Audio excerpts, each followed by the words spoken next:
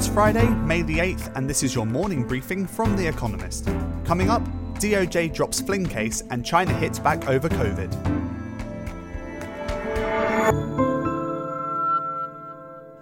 First, the world in brief. America's Department of Justice said it was dropping its criminal case against Michael Flynn, Donald Trump's first national security advisor. Mr. Flynn had pleaded guilty to lying to FBI agents about his conversations with a Russian diplomat. In an unusual move, William Barr, the Attorney General, had assigned an outside lawyer to review the case. Minutes before the department's announcement, the lawyer who led the prosecution against Mr. Flynn withdrew from the case.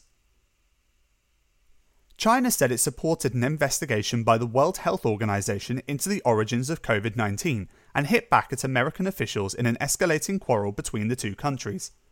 President Donald Trump and his Secretary of State, Mike Pompeo, had claimed that the virus may have escaped from a laboratory in Wuhan. The WHO, which Mr. Trump has criticised for its handling of the pandemic, called such comments speculative. At least 11 people died and hundreds were taken to hospital after a gas leak at a plastics factory in the South Indian state of Andhra Pradesh. The area around the larger chemical plant owned by South Korea's LG Chem was evacuated. The Prime Minister, Narendra Modi, called an emergency disaster meeting. The European Central Bank rejected a ruling by Germany's Constitutional Court that found the ECB to be exceeding its mandate by buying trillions of euros worth of bonds in its quantitative easing programme. The bank argued it was accountable to European institutions only and promised to continue QE to support the Eurozone through the coronavirus crisis. Neiman Marcus filed for bankruptcy. The swanky American department store chain was suffering ill health before the pandemic struck as it struggled to compete with online sellers. COVID-19 made an unaided recovery impossible. Neiman hopes to emerge from bankruptcy in the autumn. Earlier this week, J.Crew, another big American retailer, also sought protection from its creditors. Liberty Global and Telefonica, owners of Virgin Media and O2 respectively, agreed to a £31 billion, $38.3 billion merger, a deal that will dramatically alter Britain's entertainment and telecommunications industry and create a rival to BT. The tie-up marries Virgin's broadband and entertainment services with O2's 34 million strong phone network, the country's largest. The transaction is expected to close in mid-2021. And South African breweries said it may have to pour away 130 million litres of beer as a result of a lockdown ban on selling booze in its home market. SAB is also asking for government assistance and planning to cut half of its 4,000 workers, who may struggle even to drown their sorrows. Milk stout everywhere, nor any drop to drink.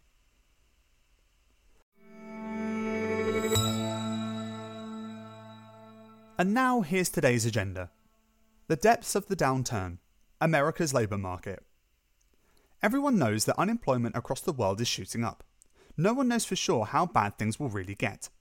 America's official job figures for April, published today, could give a strong indication. The economy has probably lost in the region of 20 million jobs since the lockdowns began. A private sector survey released on May 6th found that payrolls had dropped by 20.2 million. The official report will probably show that unemployment has risen to around 16%. Oddly, the figures for wage growth may not be too bad.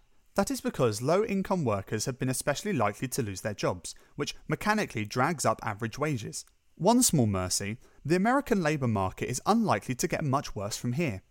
Nonetheless, it still looks at its weakest in the best part of a century. Show me deliverables. America's struggling postal service. Today, the state-owned United States Postal Service reports quarterly results. Even before the pandemic, it was in deep trouble, forecasting a net loss of nearly $8 billion this year. Now it projects a $13 billion deficit.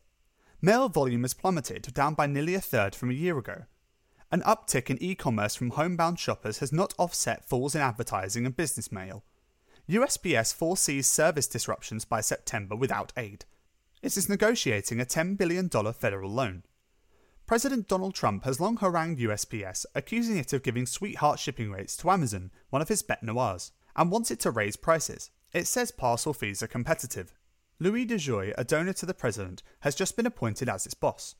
Shoring up USPS requires action from Congress, which could let it set prices and free it of the obligation to pre-fund pensioners' health benefits. That would be something to write home about. The Grateful Eight. Hong Kong loosens up. Hong Kongers were never locked down like Milanese or Wuhanese.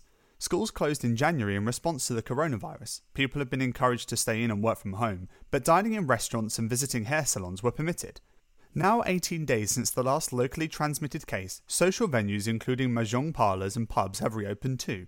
The size of groups allowed in public has been doubled to 8, and children will soon head back to school. Testing, early hospitalisation, contact tracing, border closures and quarantines have kept confirmed cases in a population of 7.5 million to just 1,044, with 4 related deaths. But Hong Kongers credit their own vigilance and enthusiasm for masks rather than their unpopular government. Nevertheless, the territory now faces its worst ever recession, and people are nervous about China's hardening stance towards the pro-democracy opposition. The public health crisis may be over, but a new political one is looming. Not as we know it. The return of the office. When wage slaves start returning to work, they may face a different environment. Social distancing and office life are difficult to combine. It will be hard to keep employees apart at the entrance, and even more so in the lifts. If desks are 6 feet apart, Arup, an engineering group, estimates that central London offices will only be able to accommodate up to 35% of pre-lockdown staff. Regular cleaning will be needed because of the potential for cross-contamination, everything from door handles to photocopier buttons. In the long run, there are ingenious solutions. Cushman & Wakefield, a property services group, has an office in Amsterdam in which the carpet has coloured zones to keep employees 6 feet apart, and arrows on the floor indicate that workers should circulate clockwise. But will companies want to invest in high-tech solutions, or just wait for a vaccine to be developed? Crisis management. Siemens reports. Siemens' quarterly earnings due today will show the effects of falling demand, especially from customers making machinery and cars. Even so, Joe Kaiser, the German engineering giant's boss, has remained upbeat during the coronavirus crisis. At the beginning of April, he said the company's healthy liquidity would enable it to weather the pandemic, without job cuts or a government bailout. He is sticking to his plan to take the group's energy business public in September, and is organising a big party for 387,000 Siemens employees once the crisis is over. But the optimistic Mr. Kaiser is on his way out. His deputy, Roland Busch, is due to succeed him next February. Mr. Kaiser did not deny a story that Siemens was seeking a €3 billion, $3.2 billion credit line from international banks, but it did not fit neatly with the extrovert executive's upbeat public messaging.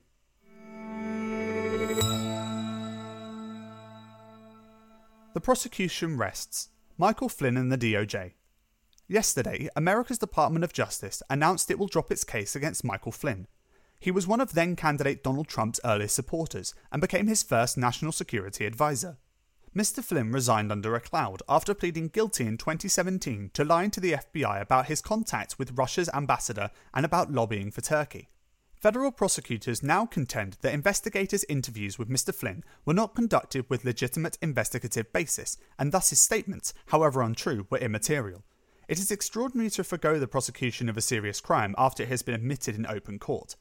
But Mr. Trump's supporters have long regarded Mr. Flynn's prosecution as the work of a malevolent deep state bent on undermining the president.